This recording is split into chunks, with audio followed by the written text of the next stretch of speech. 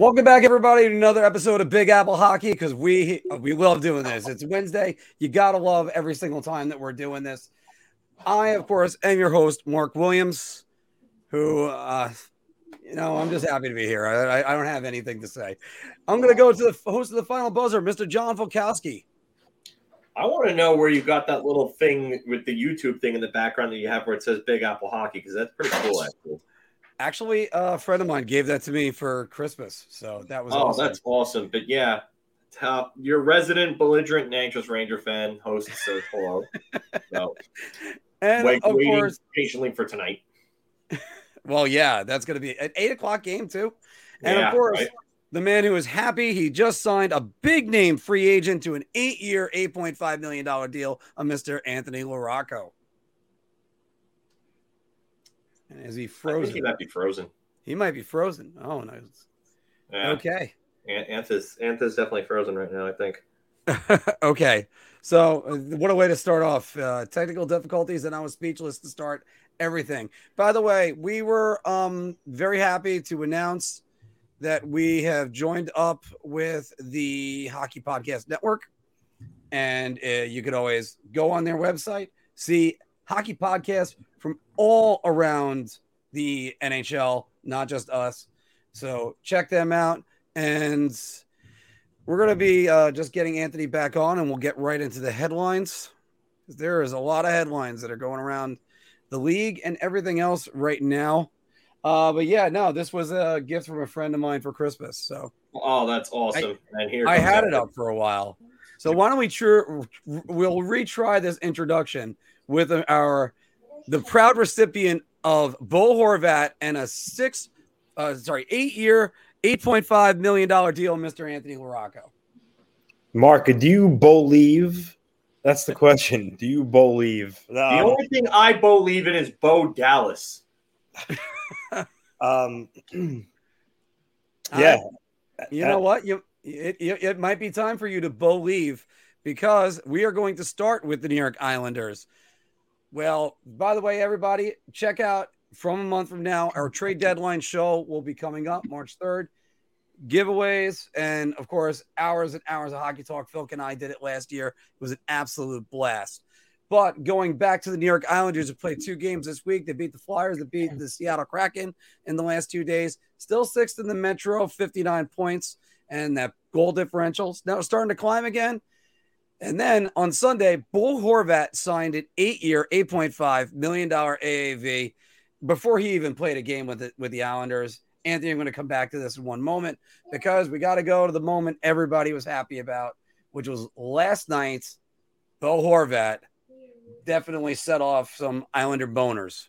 Dallas, but for Bo, probably nice to get it right out of the way, Butch. What was it like for you when you got? Oh, here's Barzal. They score! Bo Horvat!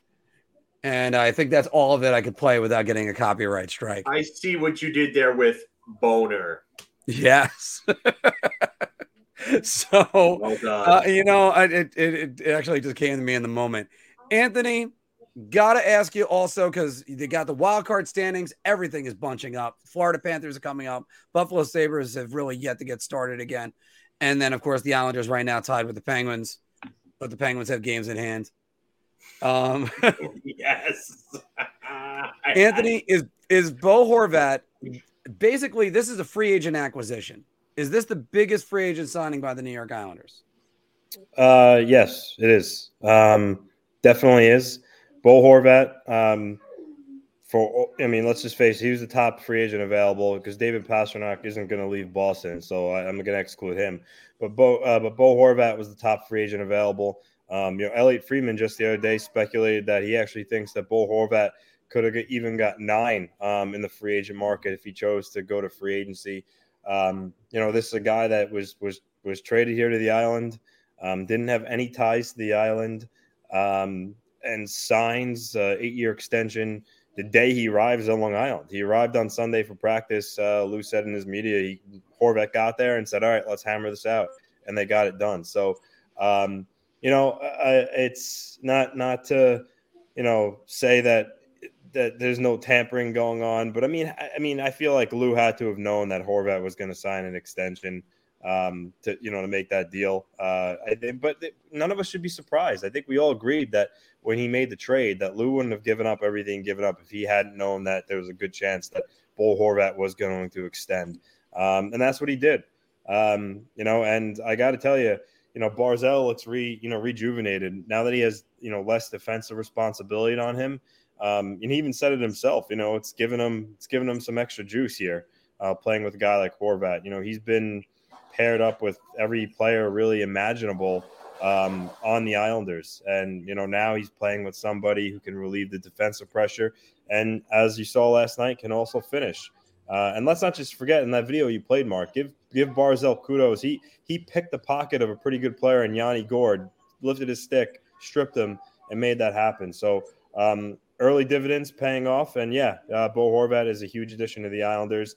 I think it will. Lou has already changed the culture. I mean, we all have been criticized him to hell and high water, thus our sponsorship getting ex-nayed by because of it. But I also give props when it's due. And the one thing that Lou has been good at is he changed the culture here on Long Island. People respect him.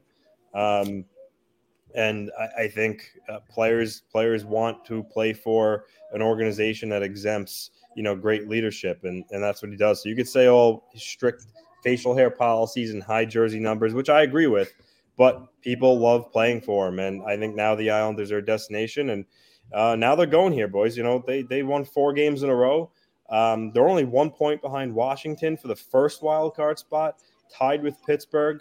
Mark, you mentioned those games in hand, but games in hand don't mean anything unless you win them. That's 1. 2, the Islanders here have a golden opportunity. Next 3 games, Vancouver, Ottawa, Montreal, bad teams. You know what happens after that? They play Pittsburgh, Boston, Pittsburgh. So if the Islanders were to take care of Vancouver, Ottawa, and Montreal, which is not far-fetched, very possible, they win those 3 games. Even if they take 3 out of 4 from Pittsburgh, at that point, games in hand or not, Pittsburgh's going to be in trouble there, depending on what they do between now and then too. But so the Islanders are actually in a really good spot here. And if I were the Capitals, I'd be very worried what's going on right now. I know more on that later. But the Islanders look a lot better. It started with those 2 huge wins before the All-Star break to even put them in the conversation to start feeling good about themselves again. They won those games. Lou goes out, makes a trade for Horvat. And now we're cooking here. Not to mention Ilya Sorokin, back-to-back shutouts. He's just doing Sorokin type things. So before I hand it off, I'll say this: they keep winning. Lou's not done. His cap space did not change with that Horvat trade. Vancouver retained 25% of his cap hit. Come the trade deadline, I think they have $9 million of cap space or close to it of deadline. $8.6 million of trade deadline cap space. He's going to upgrade. I think he's going to try to upgrade on Bailey or Holmstrom to really round out the roster. I don't know who or what, but I think right now the Islanders are in a pretty good spot here. Phil? I would agree with a lot of what Anthony said in regard to that. I actually mentioned that Murderers Row scheduling that they're going to have to deal with coming up pretty soon. I mentioned that I think like a week or 2 ago. I think it was on one of the shows. So I mean, they still have their work cut out for them. Pittsburgh still has 4 games in hand, and I mean, you could say whatever you want about getting those points back, but 4 games in hand is still 4 games in hand. That's a lot of games in hand. So, are the Islanders in a good position right now? Yeah, better position than they were previously, but I still think that there's a big hill to overclimb when it comes to the Penguins because these guys just don't seem to go away for whatever reason. And I just every time I count them out, they ended up shoving it in my face. See 2021. I mean, Mark had to pat himself on the back for that one because he picked that. I picked the Penguins to win the division, and I was right. We'll always get that. I mean, it's not 2021 anymore. It's 2023 now. We're here 2 years later. But, I mean, this team just still finds ways to get things done. I don't even want to go into the whole Jeff Carter, Cale Makar thing because Jeff Carter is a piece of garbage. But, they're still finding ways to get things done. As for the Islanders themselves, though, I mean, you add a scorer of his caliber, And I'm gonna be very careful with what I say in regards to this because I don't want it to come off the scene as negative. But I mean, he's shooting at 21.5%. That's just not sustainable. It's not. I think he could probably ride out the season, probably playing around a point per game. I wonder what happens with him going forward. But I mean, it's a big risk to take Matt Barzal and then just put him on the wing. We'll see how that works. It looked good last night, but he comes in and he knocks everybody else down a peg, and that's one of the most important things you could do with a trade deadline rental. You know, even if he reverts back to being like, I don't know, maybe a 60, 65 point player, it's still a big boost for them. So, you know, you got to hope that he stays closer to 70, maybe 80 points a season, and that he has the chemistry with Barzal going forward that you saw last night. Because last night, if that's an indicator of things, then, you know, that's a good sign for the Islanders. You know, you don't have to worry about your goalie. Your goalie's great. He's one of the best in the league. The defense is pretty good, even though I think they should make one more acquisition there. And if you want to get a depth forward to upgrade over a guy like maybe a Hudson Fasching or something like that, then you know, you could go and do that by the deadline. But you know, the Islanders are in a decent position. They still have a hill to climb, and you know, this is get real interesting down the stretch because this is like a 5-team dogfight in the Metro. You got the Rangers, you got the Islanders, you got the Capitals, you got the Penguins, you got the Devils. Because Carolina is really in a class of their own right now, so it's those 5 teams for the next spots afterwards. Well, for starters, more on Ilya Sorokin and his season in our Bar Talk segment. But Anthony, actually, I moved the Capitals talk to right now, so that way we could mention that. I'm going to do that in 1 second. Let me get this out for this week in this moment. There are people that are ripping this trade a lot, and by the way, you want to rip it, first round draft pick, fine. Basically, Anthony Beauvillier was starting to collect dust on the score sheet. He was not doing much. No. Atu Ratu, you got a guy that could have been going first overall, but went 50th overall. You just turned him into Bo Horvat. That ends up being a great trade. If you ever watch Steve Dangle's trade trees, they're phenomenal. Absolutely. Now, let me start with the bigger picture. This is a free agent saying, I'm going to Long Island. This is what we were waiting for somebody to eventually do it. Thought it could be Johnny Gaudreau. Thought it could be some guys from last year's crop. Instead, Lou goes out, basically gets a guy that says, I want to plant my roots here. And he would be the number one free agent on the market, especially UFA. He'd be getting paid the most. So right there, Lou does a good job with this. Going into the actual, like, what's going on right now, Anthony, you're right. You got to take care of business the next 3 games and then close the gap between them and Pittsburgh. I think they get a 5-day break in between games. Then you get Pittsburgh and Boston back-to-back and Pittsburgh on, I believe, the Monday after that. We're going to be talking all about that stretch soon. But you also got to look at them and say they're only 1 point behind the Washington Capitals, and I think they got a game in hand on the Washington Capitals. So the Capitals got to be the most vulnerable team right now, right? Yeah, I think so. I mean, the Capitals, like you said, they were only 1 point ahead. I mean, the Islanders could pass them as soon as tomorrow, depending on, you know, what goes on. But the Washington Capitals have their flaws, and you know the Penguins have their flaws too. Yeah, 4 games in hand, but like I said, the Islanders are playing 3 bad teams right now. If they were to win all those games, which there's a good chance they could do that, that's 6 points right there, and they're already tied with Pittsburgh. So depending on what Pittsburgh does during those 3 games, you know, if they lose 2 of them, and then the Islanders beat them both times. So the 4 games in hand, the Islanders can easily pull away from the Penguins if they take care of their own business. So, and then, the Capitals, forget about them. I mean, the Capitals have their issues. I mean, I know they'll probably do something to add at the trade deadline. But, you know, right now, the Capitals are a flawed team. But, you know, a lot of teams have flaws, though. So every team really has their weaknesses. But, you know, right now, the Islanders have a good line with Barzal and Horvat. You know, Palmieri's got 6 points in 6 games since he's come back from an injury, and him, Nelson, and Lee have been really good as a trio. Zach Parise scored his 14th yesterday. Got his 38. He keeps going. So I mean, as long as their defense can keep playing solid enough, and Horvat gives them a boost offensively, the Islanders are really right in there with, as you mentioned, those group of teams right now that are battling it out. So, as John said, really, I mean, no one's safe really, aside from the Hurricanes, pretty much. I mean, the Devils too. The Devils have what, a 6-point lead on the Rangers or so. Devils got a 6-point lead on the Rangers. The Rangers, I think, have one game in hand. Yeah. So Yeah. I mean, the Hurricanes, if you want to say the Devils, but a lot of these teams, a lot can happen between now and then. I mean, even before these Islanders won those before they won those 2 games before the break, Mark, they were 6 points out, and now they're tied with Pittsburgh. So you can see how quickly that evaporated. Like right now, the Rangers have a 4-point lead on the Capitals, a 5-point lead on the Penguins and the Islanders. So no one is particularly safe right now. So everyone's really fighting for their lives. I mean, obviously some teams are in better position than others, true. But the Metro, like I said a couple of weeks ago, it's gonna be a dogfight. The Islanders made the first move with trading for Horvat. I would imagine some of these teams, 3 weeks from the deadline, teams are going to have their counterpunch, if you will.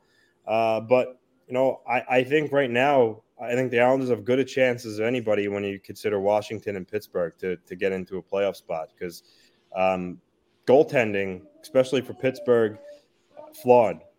And even the teams below them, Buffalo, Florida, I mean, the Islanders blow their goaltending out of the water with the tandem of Sorokin and Varlamov, which is a huge advantage. So while you're at it, Ant, go with the team above them in the Washington Capitals. Darcy Kemper ain't Ilya Sorokin. He's not. I mean, surprisingly enough, Darcy Kemper has 5 shutouts. He's tied with Sorokin for the league lead, which I wouldn't have ever guessed, because you think a guy with 5 shutouts would have better statistics than he does. But needless to say, yeah, the Capitals need to do something, particularly I think at the forward position, and maybe they will. But again, right now, this is the right time now. They're getting hot. 4 in a row, and I just mentioned they're playing 3 bad teams. They got to take advantage and beat them. And if they do, look out, because they're really in it then. Just before I throw the last word up to Philka on this one, the Islanders also get the Capitals twice, the Penguins 3 times, Buffalo twice, and I think they still got 1 more against the Panthers. So they could easily just win those games and move up. Yes, the games at hand are still an issue, but Philk? Yeah, I mean, that's really what it comes down to. I mean, obviously, if they handle their own business, they're going to be fine. But the games at hand are definitely an issue. It's no matter what anybody says. It's you have a game at hand. Unless Pittsburgh absolutely craps the bed, and as much as I want that to happen, I just don't see it.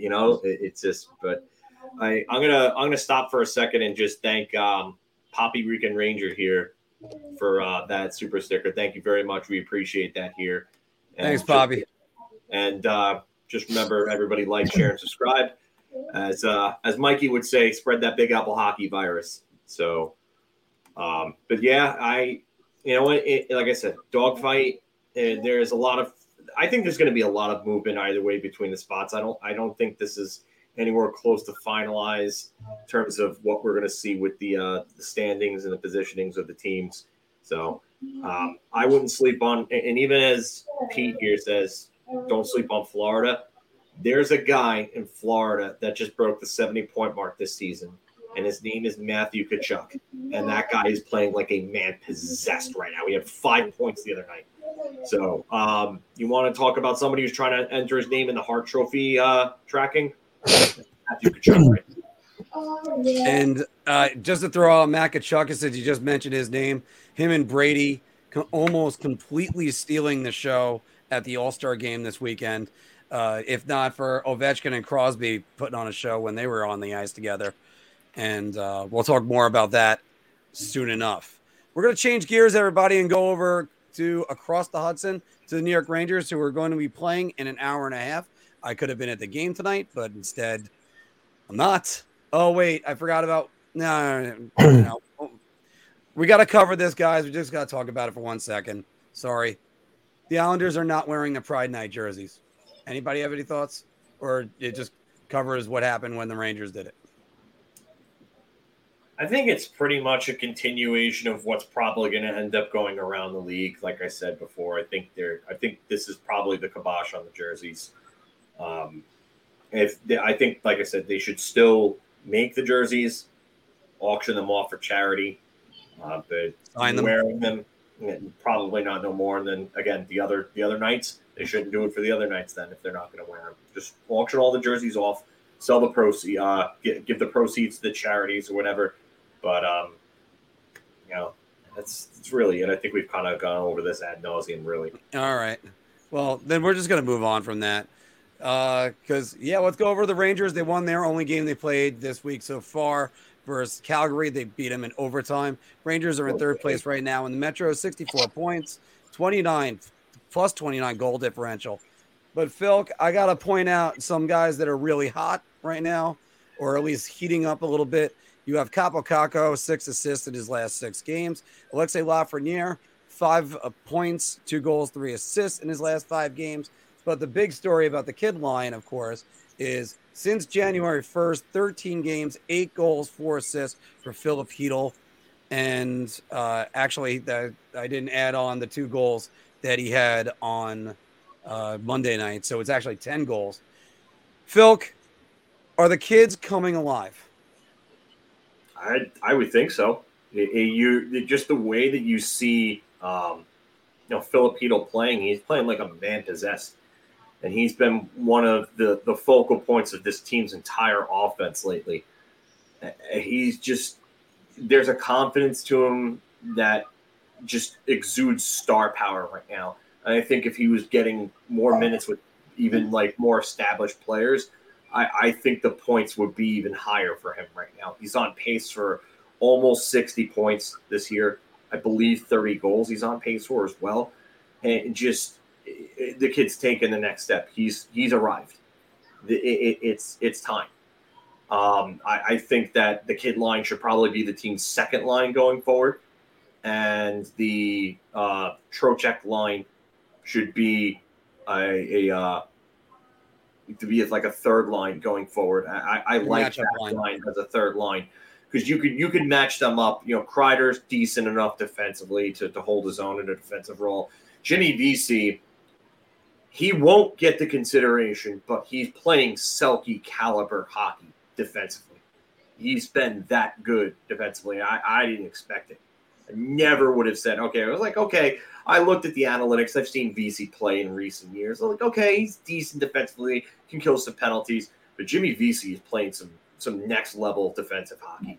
It just, you wish that the offense that was there back in 2017 and 2018 and 2019 was there on top of that, because then you'd have a real damn good player. So, that line has played well together. And then Mika Zibanejad and Artemi Panarin, they just need to find that one last, piece to click. They're not clicking. They're both about point per game players. For Panarin, it's kind of down, for him, because a guy that's scored at 110 point pace over his first 2 seasons with the Rangers, and then at 96 points last year, and he's only on pace for like 82, 83 points right now. So you want more out of him. But the big story that I have to take away from the other game, and this is going to be important for the Rangers down the stretch, is actually a guy that's been loathed here by just about every fan. It's Jacob Trouba. And Jacob Trouba looked like the Jacob Trouba of last year down the stretch again. Physical, moving well, not running out of position to throw a hit. He was doing things right, and he absolutely made 2 monstrous hits in that game against Calgary, and they were both completely clean, monstrous hits. Nazem Kadri even himself said it after the game that was a clean hit. So, I liked what I saw from Jacob Trouba. If that's the way he's going to play down the stretch, this team is going to be that much better off. They need it to be that way, and they need to get that consistently out of Jacob Trouba. Keandre Miller looks like he's found another level. Braden Schneider is playing great. Seems like everything's coming along with this team right now. Now you just go make an ad at the deadline, whether it's Kane, whether it's Tarasenko, whether it's somebody else. I mean, there's another guy that I think that might be available from another team. We'll talk about that a little later on. Yes, we'll talk about him in a moment. But the Rangers just need to go, I think, make an acquisition, shore up their house a little bit, and I think they're going to be fine. Tossing it down to you, Anthony. Last night, or this, I should say Monday, Jacob Trouba answered the bell twice for 2 clean hits. Do you think that's ridiculous in today's NHL? Yeah, I do. And oddly enough, Dennis Potvin was on the pregame last night for the Islanders, and they were talking about they talked about that Trouba hit, and in general around the league, when a guy throws a clean hit, he always has to fight afterwards. Hate that. And Dennis Potvin said, "Yeah, it's different than in his day, but he said, I guess it comes down to a situation where, yeah, it's clean, but at the same time, when you're a teammate and you see your teammate get his bell rung, it's just, I guess, natural type of instinct to go in there and defend your guy, right or wrong. That's just how it is. So clean hits shouldn't have to result in the guy fighting." But again, in this day and age, it comes down to just looking out for your teammate. You see your guy get destroyed, and you want to try to, stick up for your teammate. So I think that's what happens. And because of that, and players always wanting to be good teammates and do the right thing, I don't think that's going to go away. I think every time you see a big hit, a guy's slow to get up, there's always going to be a little bit of a scuffle afterwards, because no one likes to see their guy get destroyed. And you know what? You've heard this, I guess, axiom or whatever saying that when X player laid that hit and nobody responded, that's when we knew in a playoff series that they weren't going to be a problem and we had them right where we wanted to. How many times have you heard that in the course of NHL history, whether it's the Rangers Flyers in the 70s or if it's like last year or so? It's something that always has to happen. Look, I think as a teammate, you have to stand up for them. It's just it's hard to do that. By the way, I have an article on Big Apple Hockey Podcast coming out this week talking about the growth of Philip Hedl. Hopefully that'll be done by tomorrow. Just want to make sure it's proofread because you guys know how I can have some typos. But again, it's Philip Hedl. This might be the announcement of him being here. Anthony, what do you think about the way Hedl's been playing? I think he's been playing really well, really well. While John was going on, I looked it up. He's on pace for 51 points and 30 goals. So he's having a really good year. And that would double his career high, more than double it. And he's gonna be due for a big raise. In the offseason, the Rangers have about $16 million to work with to re-sign him, Keandre Miller, Laff. And clean up any other areas they want to improve on. So, Philip Hedl is probably trending at this point to get a $5 to $5.5 million contract, I would say, on his next contract. So he deserves it. And that's why, you hear what the Rangers are going to do at the deadline, and you hear they're in the mix for Timo Meier, but I don't see it happening because they would have to send a guy like Timo Meier to San Jose, and I don't know if they have. I don't know if they have the appetite to do that, to be honest with you. That's the only way they could afford to re-sign Meier, because if you send a guy like Hedl the other way, who's ticketed to make, like I said, $5.5 million, maybe they could afford to give Meier $8.5 and then kind of skip out elsewhere. But I don't see it happening. I think they should probably hold on to Philip Hedl, especially because he's a center. They're not the deepest at center, so if you take Hedl away, you had a guy like Meier who's great, but then he's a winger. Then what do you do at center ice position? So it just complicates things even more. So I think they should hold on to him. He's playing fantastic. If he can continue this, that's great for the Rangers. But I do think they could use another winger to have some more scoring support. But again, the tricky thing that goes back to it is their cap situation. I don't know if they could afford to retain a guy like Tarasenko going forward. And yeah, they did it with Kopp last year. He was a pure rental. but do you want to make a guy like Tarasenko a pure rental and then watch him leave? I don't know. So I'm very interested in what the Rangers do with the trade deadline. Very intrigued to see which direction they go because of what they're dealing with going forward after this season. I'm very interested to see what they do because they do need to do something. I will say that. But I can't really quite put my finger on it, which direction they're going to go. Well, by the way, just to conclude this, because you also brought up the RFAs, and Phil, I'm going to turn to you first on this. Anthony, we'll get yours. Put them in order of importance. RFAs that are going for the New York Rangers in the offseason.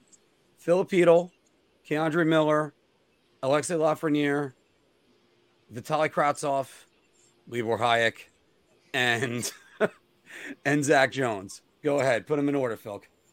I'm going to go Hedel, Miller. After we had Hedel, Miller, Lafreniere. Lafreniere would probably be next after that. Then I would say Kravtsov, then Jones, and then Hayek. All right. Is Filipino the top priority out of the RFAs, Anthony?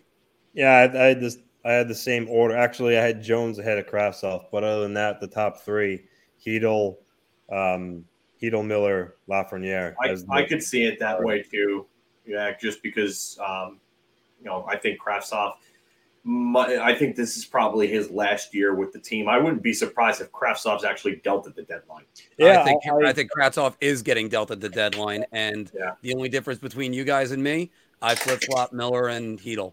As much as Hedel is really being the big guy, and he's now making me a believer. I've had my doubts on him, and I've said, how do they upgrade him? He is actually one number about Phil Hedel that's amazing, plus 17. Highest in his career by far. He's doubled, I believe it was a plus 9 I think he had a couple of years ago. But his defensive zone starting rates they're actually using, but they'll use like Barclay Goodrow to win a faceoff. His faceoffs are still atrocious.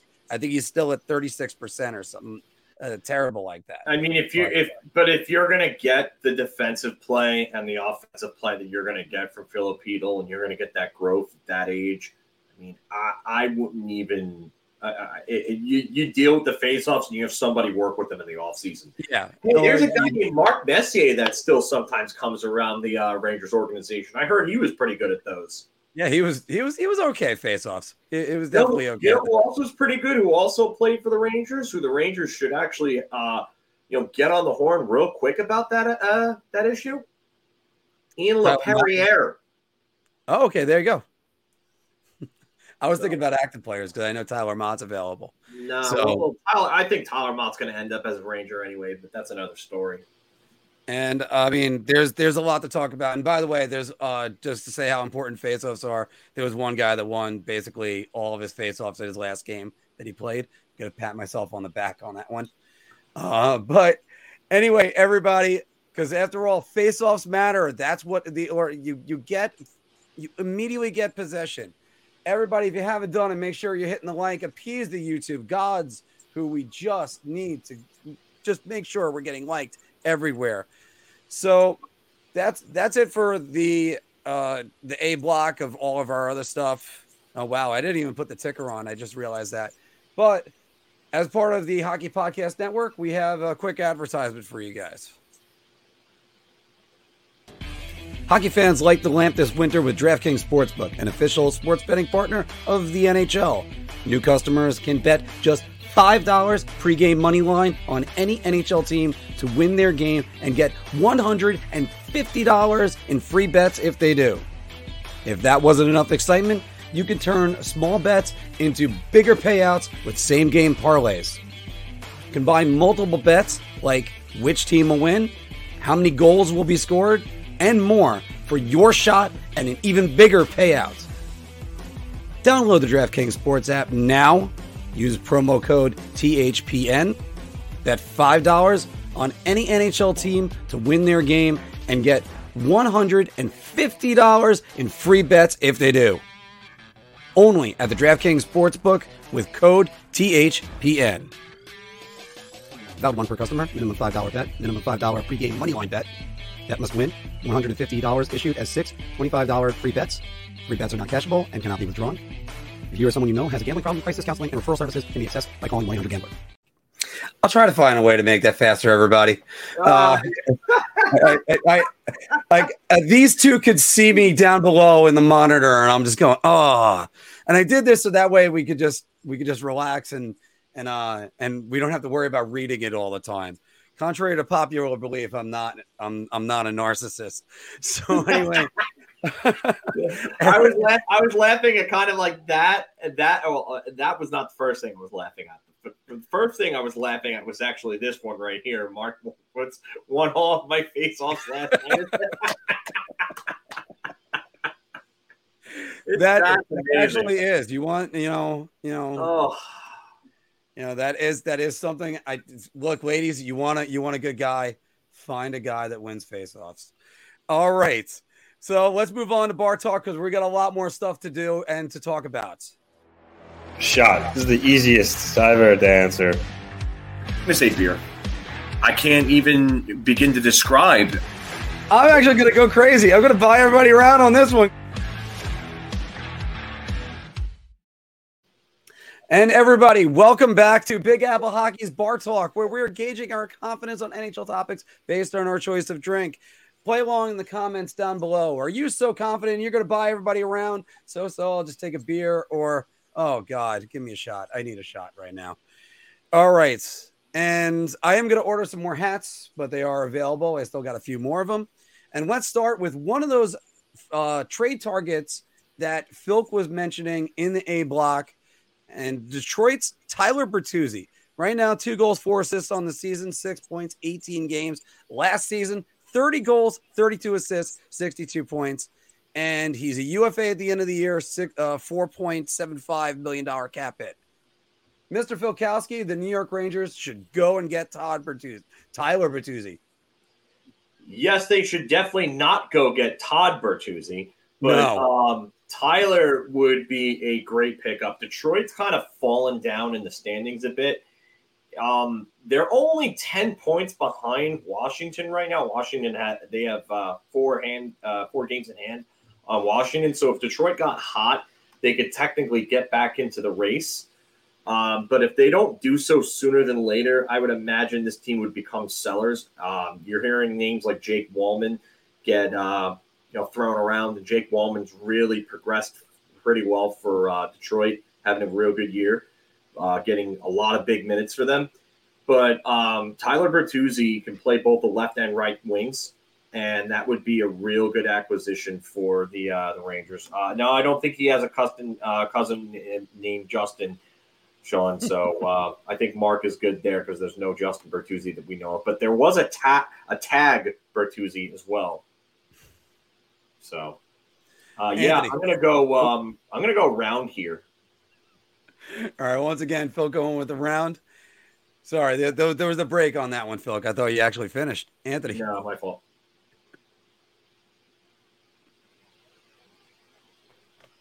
Anth, I think you muted. I muted myself probably because of the dog before. Yeah. I'll go with a round. Tyler Bertuzzi he can play the game with a little bit of an edge, as you saw last year. His numbers, were pretty good, 62 points. This year he's been okay, but I think he would bring some bite to the Rangers lineup, and he could score, help support some of that. The guys who are the primary scoring guys like Panarin, Zibanejad, Trocheck, etc. My only thing is, Steve Yzerman very rarely loses a trade, so it'll be a little weary trading with him. And again, he's making 4.75 this year.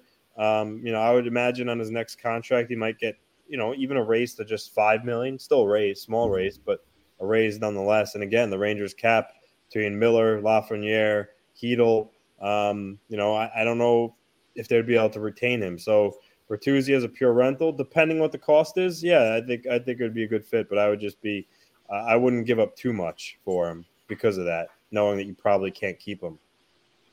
I didn't even think about this trade until Phil put it in the bar talk. So let's make it a hat trick first, because I'm buying around as well. And I am not only buying around, I will go drive to Detroit to go get him to come here. He would be a perfect either addition for like one of the holes at right wing that they have. And then you also have he would be a depth forward. the guy is physical, and now he doesn't have to worry about the vaccine stuff. It is absolutely great with what they could do with Tyler Bertuzzi. Go get him. Just do it. Just absolutely do it. Cost is, though? I know that is a good question on the cost, but that's what I mean, Detroit can, especially if Detroit retains on him. The best part about him is that he's making only $4.75 million against the cap. So, but if Detroit retains on him and you get him for 2.375 or whatever that is, or whatever the half would be, you can get more players, and because the Rangers have the deadline space to go get other players on top of that. So if you go get a Bertuzzi and then a Mott and then someone else on top of that, the Rangers could make several moves with a guy like him as opposed to Tarasenko, because Tarasenko at half is still 3.7 something million at that point, 3.8 million. He's capped at $7.5 million. So $7.5 million. Bertuzzi isn't an RFA; he's a UFA. DP. No, I said he's a UFA. No, I'm saying DP. Oh no, in the comment. Oh, okay. Comment. Yeah, and you're right. The only thing with retention, though, you got to remember, if a team retains, that usually increase the cost a little bit on what you have to give up if you get a team to retain. So either you got to pick your poison, I suppose. Yeah, and even if they don't retain on him, it's still prorated at the deadline, 4.75. Yeah. It's really not a whole lot to add. So I think he makes a perfect target for the Rangers. And by the way, Ranger fans, the Rangers at the deadline, 5.439 trade deadline available in millions, by the way. So we're going to be talking a lot about deadline cap space in this. But first, let's shift gears over to the Islanders. A guy that Anthony loves to talk about, Mr. Ilya Sorokin, 17-16-4, yet another shutout last night. How many does that make for him? I didn't put it on there. Tied with 5? For the season? Yeah. 5, yeah. 5. Okay. You can see the goals against. You can see the save percentage, all in the top 5 of the NHL. And Anthony LaRocco. New York Islanders, Ilya Sorokin deserves to be an MVP finalist. Well, let me clarify one thing. Connor McDavid's the winner of this trophy, no matter what happens.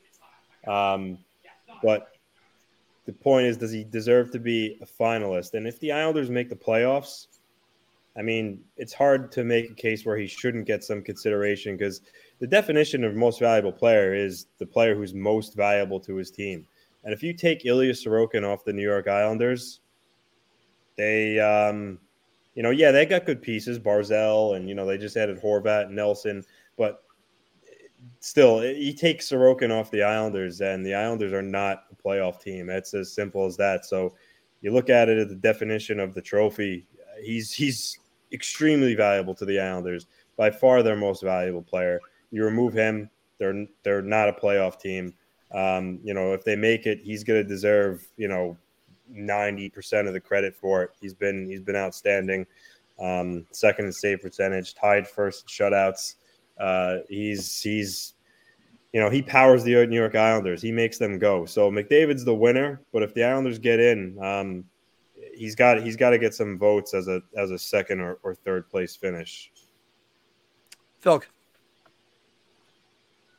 All right. So are we going with he deserves to get some votes or actually be a finalist then?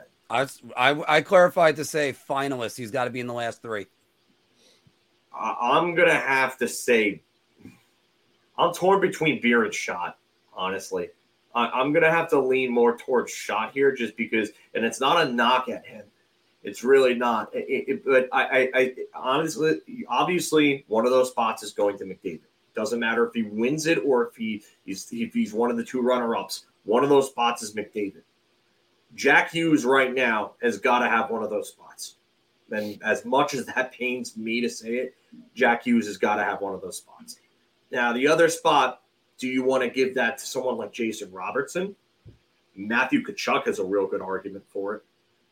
I'm going to probably say Beer, just because I think somewhere within the next 4 or 5 players that I could mention, Sorokin's name would probably come up.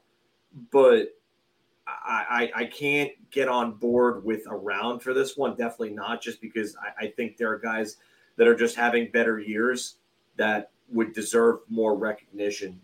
Again, not a knock on what Sorokin's doing, but if Tage Thompson manages to get the Buffalo Sabres to the playoffs, Tage Thompson deserves to outright win it. Unless McDavid scores 150 points, then at that point you got it, because then Edmonton's a cellar dweller if they miss the playoffs, even with McDavid scoring 150 points. So there's a great argument on everything about whether or not on NHL Network or wherever you can find it, YouTube, is McDavid still the MVP anyway? First off, we said at the preseason, Connor McDavid automatically is nominated for the Hart Trophy every single year. Now, as far as Sorokin goes, his record is what's going to prevent him from really being a finalist. Is he really important in our opinion? Of course he is. All right, here's the other argument that I have. I'm sorry, but I just thought of this, and I got to say it. How can you give Sorokin MVP votes over the guy that's probably going to win it in Linus Ullmark? The Vezina, that is. The Vezina, yes. And I don't know how you can do that. Goaltending is the most important position, and you take Linus Ullmark off Boston, they still got loads and loads of talent. You take Ilya Sorokin off the Islanders. I don't know if you take away a goaltender that's putting up video game numbers from that team. I mean, they make the playoffs, but they're one of the stingiest teams in the league. I think you could put the point I make, Linus Ullmark, he's never come close to doing this before in his career. All of a sudden, he's casually in the Boston Bruins, and now he's putting up video game numbers. He plays behind a really, really good team. Really good team. I agree with you. And to go further into that, Jeremy Swayman, 12-3-4, 2.34 goals against, 0.914 save percentage. So I get it, and I've said that before, but I mean, more than likely he's going to win the Vezina. So if there's any goalie that's going to get the recognition for Hart, like to be a Hart finalist, it's going to be Ullmark over Sorokin, whether we like it or not. By the way, can I just throw this out there? Oh, first off, by the way, I have to say shot. But what irritates me sometimes is when they talk about the NHL awards, guys. Everybody turns around and says, oh, no, you can't give a goalie an MVP. They got their own award. Yeah, they do. So do the skaters. You got the Art Ross. You got the Rocket. Exactly. Everything. Norris Trophy. They got that one too for defensemen. Everybody's covered. If you're the most valuable player, you're the most valuable player. There you go. So, all right. Let's actually stick in the Atlantic Division, guys, because here's the Atlantic Division standings. Boston with 83 points. They only have 51 games played. Games played is going to be important because the Toronto Maple Leafs, 70 points, 52 games. Tampa with 50 games, but 66 points. So the Toronto Maple Leafs are firmly in second place in the Atlantic. Phil, I'm going to you first. I don't know about that. I'm gonna say Beer, just because I had this weird feeling, and I've said this all year about, you know what? I'm going to shot. I'm going to go shot. All right. No, I'm going to go shot because Tampa just seems like they're that team that's going to coast. Like they remind me of like the 2000 Yankees right now. Not I'm saying that Tampa's going to win it all, but they're that team that's going to like just get to the playoffs. They're going to get to the trade deadline. They're going to make an acquisition, and that team's just going to come right back up like a bat out of hell. Yes, I'm going to quote Meatloaf there, but they're going to come like a bat out of hell, and they're just going to emerge, and they're going to be one of those teams where we're like, oh, crap, we overlooked these guys, and now they're back. They're here again. And you've got Andrei Vasilevsky and Braden Point and Nikita Kucherov and Steven Stamkos and Anthony Cirelli and Victor Hedman. And you know what? I really just think they're probably going to go get a defenseman and a depth forward, and they're going to be right back where they were previously. And Toronto is just going to somebody get ready to do the Heimlich because Toronto's going to choke again. Anthony. Shot. I mean, you're talking they got a 4-point lead on Tampa. How could you say that's firm? I mean, it's 4 points that can vanish in the 2 games that are in hand. So yeah, no, it's a shot. I mean, they're definitely a playoff team, but they could easily fall to 3 and they can flip flop. So Yeah, this is a layup for me. Well, also you talked about Pittsburgh before in the A block, guys. You can't count out Pittsburgh. You can never count out Tampa. I'm gonna go with a shot on this one as well. I think Anthony, you alluded to his earlier saying that you can't say anybody's firmly in place. Yeah, all right, I agree with that. Especially other than Boston and Carolina and the Devils, everybody else they're all going to be jockeying for position all over the place. So Tampa, watch out for them, especially if they make another move. But then again, their first game out of the break, they got torched 7-1 by the Panthers. So that's still unbelievable. And then Matt Chuck decided to go off. Yeah. All right. So on to plenty of trade deadline talk, guys, because there's a lot of it coming. Because Patrick Kane is discussing his future with the Chicago Blackhawks. Here's one team that he would be perfect for. The Carolina Hurricanes are the perfect team to land Patrick Kane. And guys, I'm going to go first on this one because I'm buying around on this. I said over and over again, Patrick Kane, when it comes to Carolina, I got their cap deadline here, $10.1 million. They can actually get Patrick Kane under contract and under the cap, and maybe don't have to give as much as everyone else. It's a first place team. It would be someplace that he'd want to go. I think it fits. I think it's better than New York in every way, of Rangers or Islanders, and it's better than Colorado. So I'll throw this out there for you, Anthony. What do you think? Patrick Kane to the Canes. And also, by the way, that could actually make him Big Daddy Kane. Also, that could also work for that. I mean, yeah, in the sense that they're definitely a playoff team. They're definitely a contender. So in that aspect, it's a perfect. You think it's a perfect match, but I'm gonna go beer. I'm not so sure. Kane has the Hurricanes on his short list of teams he would go to. I mean, last year when the really speculation started to come out on Kane, I never heard of the Hurricanes being as a team involved. So could that have changed, as this season happened and seeing how the Canes are really good? Absolutely. But yeah, and like I said, he really would help them. I don't know if they're a fit for if Kane, wants to necessarily go there. I think if he has to give, if he only gives the Blackhawks a list of 3 teams, I'm not so sure the Hurricanes are in that top 3. All right, Phil. I'm going to say beer, but I'm going to say it for actually a different reason. So Carolina has all the cap space in the world to re-sign him. They're losing a lot of guys in this offseason. Jordan Stahl is no longer going to be making $6 million against the cap. He is a free agent. Jesper Foss, his $2 million comes off. Paul Stastny, 1.5. Derek Stepan, $750K. Calvin DeHaan, $850K. And you got Dylan Coghlan, you got to re-sign. Then you have both Freddie Anderson and Antti Ranta come off the books, as well as Max Pacioretty, who was on LTIR. Jake Gardner's $4.05 million on LTIR, and Andre Kash's $1.5 million. So like you're losing a lot of guys, but you also got to fill in a lot of roster spots. Kane makes sense in that regard. They need right wing depth.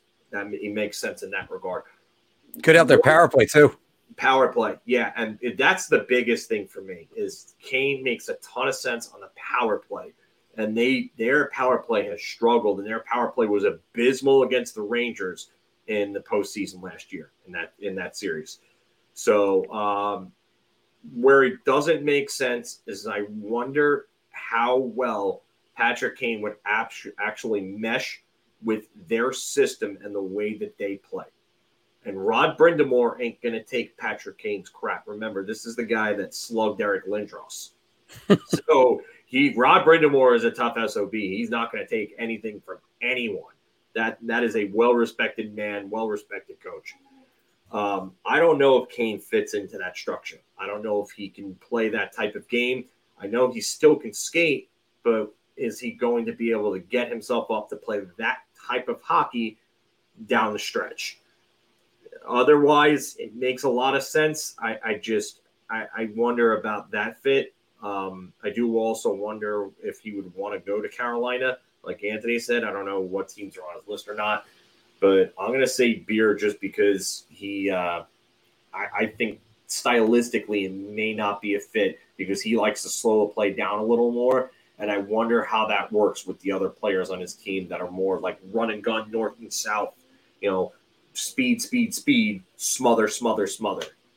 Yeah, as Pete said in there, not sure if he's fast enough to be a Kane.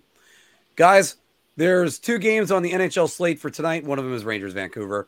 The other one is on TNT. It is Dallas hosting the Minnesota Wild. And currently, the Wild right now are tied for 3rd place with the Colorado Avalanche for 58 points. And they have a ton of deadline cap space. This is the most cap space of any team in the playoffs right now. Only Buffalo rivals them in any way for playoff contention. Buffalo's got all the cap space in the world if they wanted to. They have 80 million in deadline cap space. All right. So anyway, the Minnesota Wild should go for it at the deadline, Philk.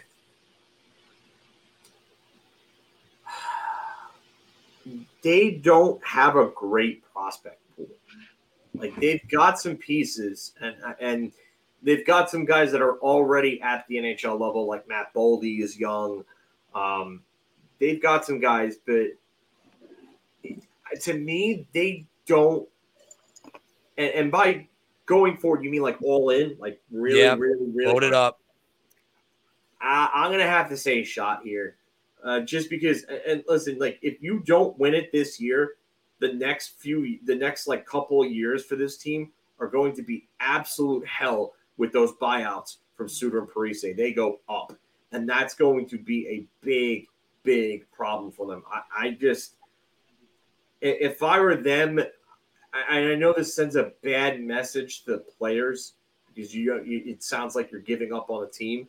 But I would look to maybe start recouping assets because to me, they're a flawed team. They need a lot of depth. And in order for them to win, like, and even get to like a conference finals, they're going to have to make a ton of moves and give up a ton of assets to do so. And to me, that just does not make sense to that team. So I'm going shot here. Anthony. I'm gonna go with a Beer. I don't think they should mortgage the future, but I think they can make maybe a smaller move, whether it's traded for Barbashev or adding a depth scorer like JVR. Something like that shouldn't cost that much. That will help them a little bit. I don't think they're going to be in the running for Vladimir Tarasenko. Like the Blues aren't going to trade him to a rival in the same division. No. Obviously, they're not in Patrick Kane. I don't think they're going to have the assets to land Timo Meier. But again, I do think a smaller move like that could still help them. They do have some good pieces to give them a chance to win a round or so. Kaprizov and Boldy, those 2 really good players. Zuccarello. So they got some good players on their team. If they added another guy like one of the 2 I just mentioned, I think it would give them a little bit of a fighting shot. I'm actually going to go Beer too. This is my question because I looked at them and went, damn, they got all this cap space. And you look at those. Phil mentioned the cap hits. I'm sorry, the Beer's still going. The cap hits, it's $12 million, $12.7 million this season. It goes up 14.7 for 3 the next 2 years. And you have a 40-year-old goaltender in net, or however old Marc-Andre Fleury is right now. And you kind of have to try something, but you can't go Timo Meier because you're not going to be able to retain him next year. It's just not going to happen. So I don't see how they do it. No, they kind of got to look forward and do the Gene Hackman from the Hoosiers and say, my team's on the floor. You can make some small moves. It's not going to be that great. And I wanted to say all in for these guys, but can't push those chips all in. Hey, Anthony, one of the worst goaltending tandems, possibly of any playoff team, has got to be the one that played at the UBS last night. And that was the Seattle Kraken. Man, Martin Jones. That record is he's almost the opposite of Sorokin. You look at that record, 23-8-3. Wow, that's a great record. How's the rest of his numbers? 2.86 and a save percentage of 0.894. Philip Grubauer, not much better. 5-8-2. Goals against 3.02 and 0.897 for his save percentage. The only way you can get numbers worse than that is if you're actually trying to dodge the puck. Anthony, Seattle needs to shore up their goaltending and get the deadline. Yeah, round. You know, they're actually a solid team. In January, I think they were like 11-4. You know, yet you look at their two goalies and they're both, as you just showed, sub 900 save percentages. So yeah, they're getting by with that during the regular season, but come playoff time, that's not going to work. Problem is how many goalies are out there available. You hear Thatcher Demko's name. I mean, I guess that could be a possibility. But other than that, I don't know how many goalies are available that will move the needle as much as they need. So I don't know how much more realistic options they have. But if I were them, I would definitely see what they could do to try to, you know, shore that position up. Because again, you know, come playoff time, it's not gonna work anymore if they're delivering those type of performances. Phil. Yeah, I gotta go with our round here. This is a layup. I don't know how you turn around and you go into the playoffs with two goaltenders with sub 900 save percentages. And again, I continue to ask the question: when does this anomaly end? Because this is an anomaly, having somebody with a record like that, with goals against and save percentages like that. This is not 1985, so those numbers are not good. Like if this was 1985, a 285 goals against and an 894 save percentage would be great. You would be over the moon if that was like Grant Fuhr posting that. But no, this is not good. They have to go get somebody. And I mean, you got to wonder, like, really, who's available. And again, I'll go back to Anaheim and I'll say Seattle should probably pony up for someone like John Gibson, because if Seattle goes and gets John Gibson, that gives them a formidable goaltender. And the way that they play makes them a pain in the neck to play against come playoff time. They attack, they skate, they play hard, they're chippy. That's the team that's not going to have to really worry about playoff hockey because they already play that style of play. So, but they need the goaltender. I'm going to go beer on this. And the only reason why is the answer is yes. It's around. It's easy. If they can't get John Gibson, they're not getting Thatcher Demko. There's no way. Not with that rivalry that they're trying to start up there. But here's a list of the pending UFA free agent goaltenders. Jonathan Quick, no way they're getting him. Semyon Varlamov, staying put. I'm going to skip Ben Bishop. Frederick Anderson is staying where he is. Jonathan Bernier, he's on a milk carton. And then you have Cam Talbot. Cam Talbot isn't going to move the needle more than these guys will. Sorry, Ranger fans that remember one season where he was good. But two. I mean, and one season in Edmonton. Cam Talbot's cashed in on less work than Jeremy Lin has. So you're looking around. Alex Nedeljkovic, who was on waivers. I mean, Tristan Jarry, McKenzie. There's not much there until you get the James Reimer. And even James Reimer, you're really going to go with James Reimer and say that's an upgrade over Martin Jones, the guy who I believe took James Reimer's job in San Jose when he was there. Oh, no, it was the other way around. I'm sorry. James Reimer took his job eventually. But when they went to the Stanley Cup final, he was a backup. By the way, we talked about it before, everybody, that we're going to be doing a trade deadline special on March 3rd. Make sure you're checking it out. We'll try to do some giveaways. And, of course, hours and hours of hockey talk. Like I said, Phil and I did it last year. Absolute blast. So, got to ask you guys for this one. a big name not being talked about is going to get moved at the deadline. Phil, I'll start with you. Wow. Okay. Now this is just a bar talk question, or I have to name a name? Well, first we'll go around, and then we'll name a name on this. I'm going to say beer.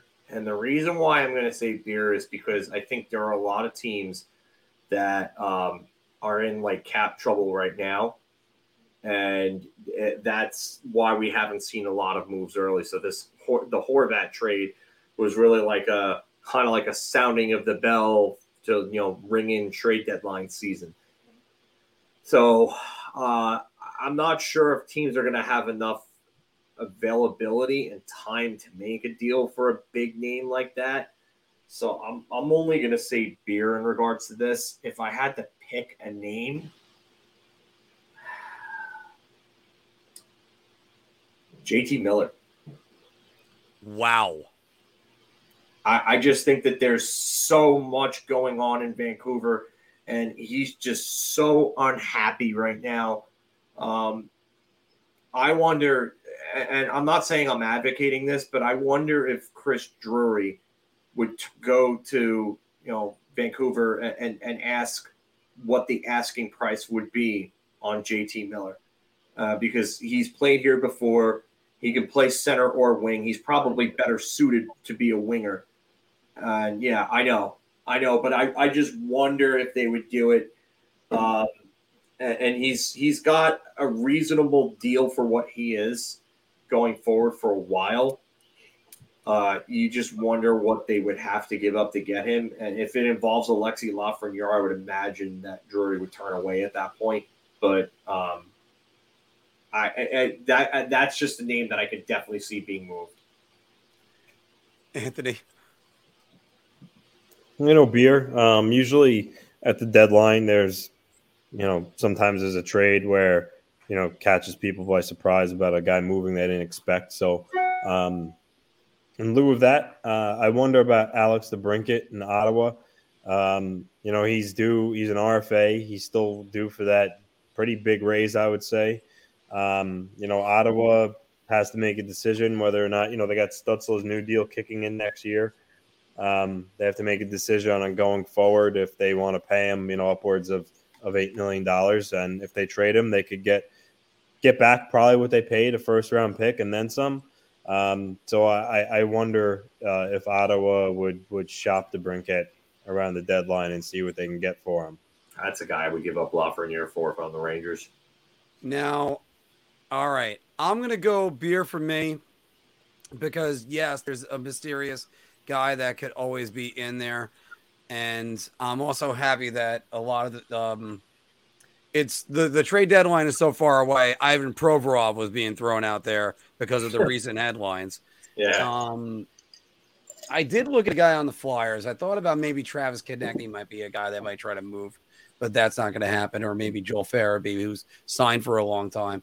Yeah, Konechny's only got 3 more years at 5.5 for Konechny. But it's it's hard to say. I think Thatcher Demko would be the biggest surprise to me. He looks like a franchise goaltender, and one injury doomed the Vancouver Canucks season and Bruce Boudreau and everything else. So it's why is that a surprise? I mean, his name has been out there. I know. I know his name's been out there. Like there was another guy I thought his name was out there, like Connor Garland, but that's because they're throwing everybody's name out there for Vancouver. Yeah. I mean, I'm trying to think of some guys from Anaheim or even like the Coyotes. Everybody's available right now because I do think Shane Gostisbehere is gone. I think Jacob Chychrun is gone. Available. There's really and Gostisbehere is hurt. I think he might be coming back around the deadline. Sorry, what, Anthony? Gostisbehere is hurt. I think he's supposed to come back around the deadline itself. So I don't know if that affects him being moved. He'll get moved. He's a UFA at the end of the year, and he's got value. So, because I say this all the time, teams look for depth defensemen, depth forwards at the deadline, because rarely you can find a star out of nowhere, And the other one is they'll look for a specialty guy like a power play quarterback, and he would fit that category.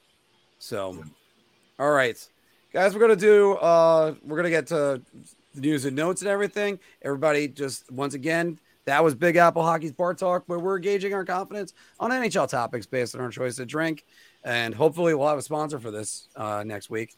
But it's always a great time, everybody. And now let's do some notes. What do you guys got? I mean, not a whole lot. There was that report that Kane is supposed to be deciding next relatively soon on his future, and that teams, will be given at least 7 to 10 days kind of notice to kind of see what they could do. But, I like you said, I'm moving more towards the fact that he's going to be traded than he stays. Maybe 60-40, whereas I was right down the middle at 50-50 prior to that. But I just think that ultimately he's going to move, and I think, unfortunately for the Blackhawks, I think he kind of screwed him. I think last year it would have been more beneficial for the Blackhawks. I think they would have got a larger return. Now when you consider in the fact that he's a little banged up, he controls where he goes. He's 34. He's almost certainly going to be a pure rental to whoever he gets traded to. I think that adds up to, a little bit of a diminished return. Now, does that mean I'm saying he's going to go for, a third-round pick in Hudson fashion? No. But at the same time, he's not returning a Luke Hughes or a Simon Nemec, I don't think he's returning a player of that caliber.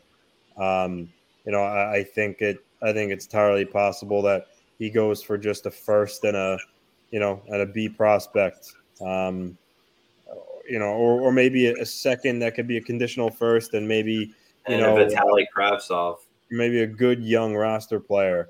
But he's not going to go. Like I said, I don't think he's going to get a Bo Horvat type of package just because of everything that surrounds him. Again, he might put a Claude Giroux and only give 2 or 3 teams. We really don't know yet. And as I mentioned to you guys before in that text, when I was kind of going through the Western Conference, and isn't many teams in the West I could see him going to. As I said, I could see Dallas, maybe Vegas, and Colorado. I think that's really only teams out west that I think you would consider. And out east, I think it's the same. I don't think he would go to, many teams. Some teams you can eliminate because of cap, and then some teams you can eliminate because of location. I don't think it's much out in the way of the east either. So we'll see. We'll see where it goes, but I would be surprised if he returned like a king's ransom. I really would. I'd be surprised if the Buffalo Sabres went for him. I'll tell you that. I understand everything that they're doing right now, but I don't see them giving up any assets when they could possibly get him for free in a few months. Over to you, Phil. Yeah, I don't see Buffalo at all. I don't see it. It just doesn't make sense. And they're a bubble team, and they have an upward battle to make the playoffs. They've got to worry about other things if they want to make the playoffs anyway. They got to worry about defense. They got to worry about goaltending. I just don't think Kane is really the answer for them right now. In the offseason, if they want to pursue that, absolutely. I think it would make sense then. You have the hometown veteran coming back to help out a young team, provide leadership, provide scoring. I think it fits then. I just don't see it now. If they were in a playoff spot right now, or closer to one, then I could see it a little more then. Definitely if they were in a playoff spot. If they were in a playoff spot, I think the Sabres playoff drought is so long that if they were in a playoff spot, even if they were 2 points away from being out of it, I think they would do it. But since they're not, I say no to that. I don't think he helps a team like Washington all that much. I don't see Washington getting him. Dallas makes a ton of sense to me. Dallas makes no sense. He comes in, you add him to. I mean, you've got Pavelski, Hintz, and Robertson, and then you add him to Sagan and Ben. Forget about it. That's a stacked second line behind that top line, which I would say one of the three best lines in hockey right now, probably. That first Dallas line of Hintz, Robertson, and Pavelski. But you just, I don't see Kane going to a lot of places. I think Anthony's right. I think he's going to probably give them 4 or 5 teams at most to trade. And then I do see the Rangers being on that list, obviously, because Panarin's already hinted that he wants Kane to come to New York. So I definitely think there's probably been some sort of friendly conversation, if you know what I mean, between the two of them. So I don't know if the Rangers will make it work. I think if it's a sweetheart deal and you could get him for Vitaly Kravtsov and a second-round pick and maybe another lower-level prospect, like maybe like a Hunter Skinner or something like that after that, then okay, I could see that. But I don't see the Rangers giving up a first-round pick for him. I don't see Kakko and Lafreniere are already out of the question. That's been established. That's not happening right now. Pittsburgh, you know what? Well, let me address Pittsburgh. But $450,000 at the trade deadline. That's what the cap space is. Yeah, I mean, unless they find a way to move some sort of salary and then Chicago retains on top of that. But what does Pittsburgh have in terms of assets right now at this point? I mean, Kasperi Kapanen, and they got all their draft picks. Okay, so you're gonna deal a younger, productive player in Kasperi Kapanen for a guy that you're probably not going to be able to re-sign in the offseason. To me, that's poor asset management. Go ahead, Pittsburgh, do that. I would love that because that would bring the downfall of that team closer to us. Well, after all, it's Brian Burke. He's always careful with his assets. Don't see that being the same at all. Like I said, Pete, there's just so many factors working against that. Again, Kane's age, unlike Horvat, who was willing to sign an extension where he went, that's not going to be the case with Kane. He's not signing with the team that trades for him. Mm-hmm. He's a little injured. He's going to control where he goes. No shot in hell he gets that. No shot. Horvat was ranked as the best asset on a lot of the trade boards for a reason. Kane is not having the year. There's word of injury troubles with him.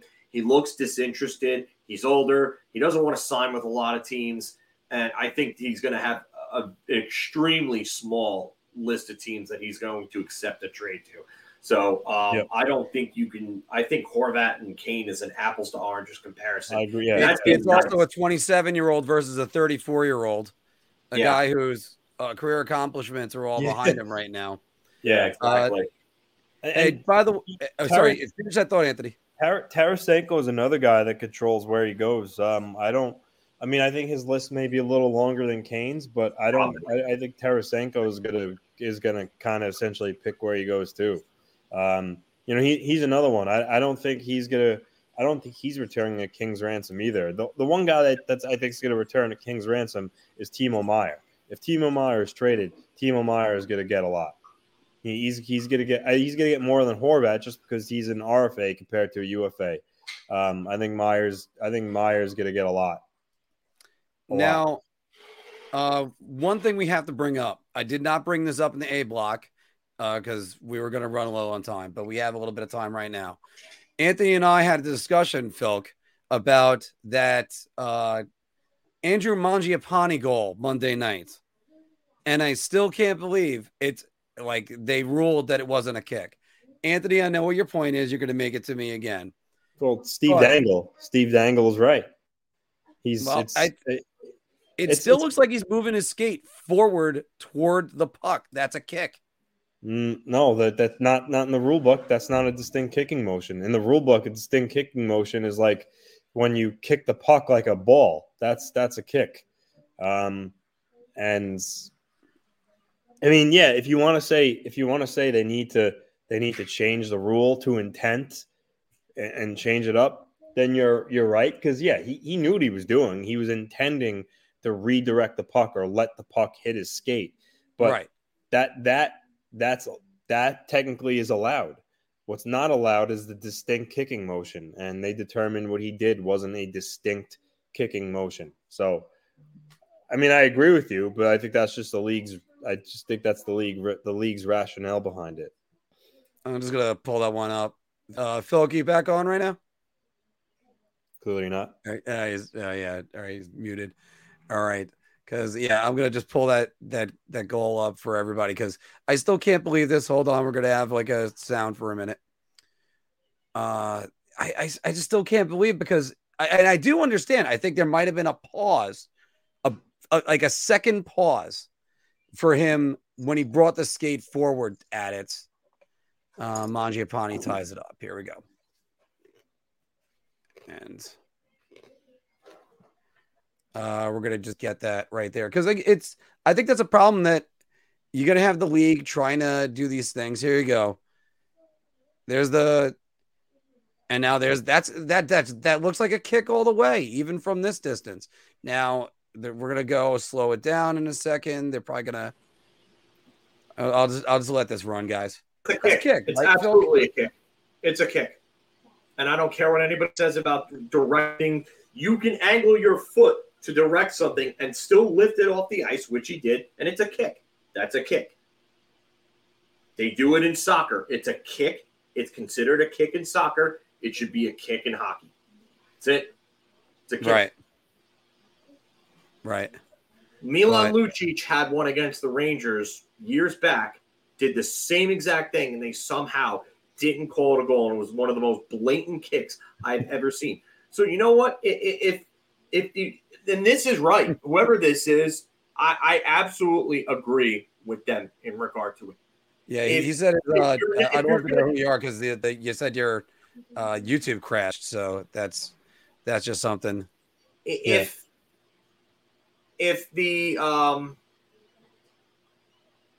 the league is going to have this rule this open to interpretation, then just scrap the rule. Just let everybody kick the damn puck in. Yeah, let everybody kick it in.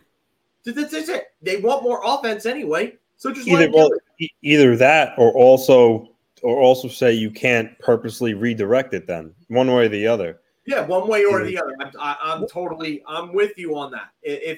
What's exactly purposely redirecting though? Because there's plenty of times, guys, where we play, somebody centers a pass to us. We try to take a shot. Maybe somebody hits our stick. We mistime it for a one-timer, and then it hits off our skate. I get what you're getting at. You open up Pandora's box, slippery slope with that one. Yeah. By the way, FP-MJ says, "Hey guys, you think the Rangers are going to pull through Vancouver tonight? If so, what's the score? And also love the videos." I mean, they better. Vancouver's starting Spencer Martin in goal, I believe, and they're clearly falling down the standings. So no Bo Horvat. That's been their best player all year. He's gone. The only thing that the Rangers really have to worry about is, in losing Bo Horvat, the Canucks acquired notorious Ranger killer Anthony Beauvillier. Yeah, that's true. I do have to say this. There isn't a more Rangers set up game for them to struggle than tonight. Yeah. Oh, yeah. This is absolutely a trap game. Absolutely a trap game. They better trap game. And is Shesterkin in tonight, Phil? Did they announce? I would say he's got to be. Halak played Monday night, so it's got to. I mean, why not play Shesterkin Monday night? I mean, I understand you're trying to measure his. I don't know, but the fact that they got the win with what they must feel is that if you could get the win against Calgary with your backup, then you have Shesterkin against Vancouver, which you have a much better chance of winning. So I agree with you, but oof. Right. I mean, this is You know what, Phil? You said it best when we first started doing the show. The old saying of "That's so Rangers." That's so Losing Rangers. tonight to a hapless Vancouver team would be "That's so Rangers." Anthony, got to ask you about this one, by the way, because Pete threw this one out there. Video tribute for Anthony Beauvillier tomorrow. Yeah, definitely. He's been there for a while. He's scored some big goals in the playoffs, especially that one that sent it to Game 7 against Tampa. Yeah, for sure, he's gonna get a tribute video. Yeah, and Philk already said yes, and let's make it a clean sweep. I say yeah too. I think video tributes are so watered down. The fact that Ryan Strome had a video tribute was ridiculous to me. And then, but Anthony Beauvillier deserves it. I get why Ryan Strome had one. I get it. I get why he had one. If they would have done one for Colin Blackwell, I would have just, just been like, okay, bye. I mean, between that, what do you have? 13 goals that year out of nowhere, and Rangers Twitter talking about how Colin Blackwell was a guy they couldn't believe they got rid of, and now he's on his third team in less than a year. So the guy's definitely, Patrick Nemeth tribute, like they said, like Dave's saying down here. But no, Anthony Beauvillier scored one of the biggest goals in Islanders history, however you want to slice it, because it's the last goal at Nassau Coliseum. So, yeah. So, all right. Sorry, what'd you say? I'm gonna head out. All right. Yeah, you know what? We're gonna actually head on out, guys, because we all got a lot of things going forward. Let me just go with what Lou is saying right here. Lou is saying it was forward motion, kick, no pucks off skates, period of the future. That's going to be tough, by the way, to legislate, period, end of story. NHL is morons. We want skill in this game. I understand what you're saying, because but pucks are going to go off of skates. You got 100-mile-an-hour slap shots. It's just going to happen. Well, the one thing I can't stand is when if it was soccer, they would call it an own goal. If like you work your way through three guys, get a shot away, it hits off a skate and goes in, they go, oh, it's an own goal, it doesn't count. No, that's not there. They should do, Patrick is saying they should do a Mike Milbury tribute and just throw pieces of crap wrapped in garbage on the ice. Wow, that is harsh. All right, so guys, we're gonna start playing the my cousin's song on the way out. I gotta actually talk about making this available for anybody if they want to download it. Again, the song was called Bye Bye. It was by Phil Antonucci, who we lost back in 2011. The man was a real Renaissance man, great guy, my cousin, so can't say enough about that. 28 of you are still watching right now. I can't wait to get more. Just the rest of this trade season, this is like Christmas for NHL pundits. And hopefully we can try to get a guest on and talk about a lot of the things that are going to be coming our way soon this month, trade deadlines and stuff like that. And again, we're going to start promoting it right now. Big Apple Hockey trade deadline special is going to be March 3rd. It's probably going to be, I guess we'll start maybe 11:30 or 11 o'clock and then go all the way through the trade deadline to about 4:30. It'll be wonderful because I'm working that night. And you can see the look on my face on how excited I am about that. So, let's see if I can just take one or two more questions. No, I turned the volume down on that. Yeah, the song starts at 50 on that. I turned it down to 20. Turned it up a little bit. Patrick, again, thanks for joining us. Pete, thank you. The NHL wants skill in the game regularly back to 20. Sure, that's going to happen. Mike, thank you very much. We are trying to get everybody to subscribe, get the Big Apple Pirates. And of course, as I always say, if you guys haven't done it, I have to be able to look at the YouTube over here, but always make sure you're liking these videos, comment, subscribe, hit the bell, do everything that'll keep YouTube God. So, all right, and we have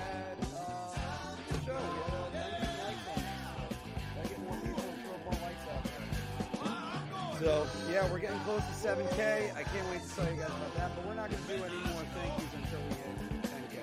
Everybody, thank you very much for joining us, and can't wait for the next show. See you all very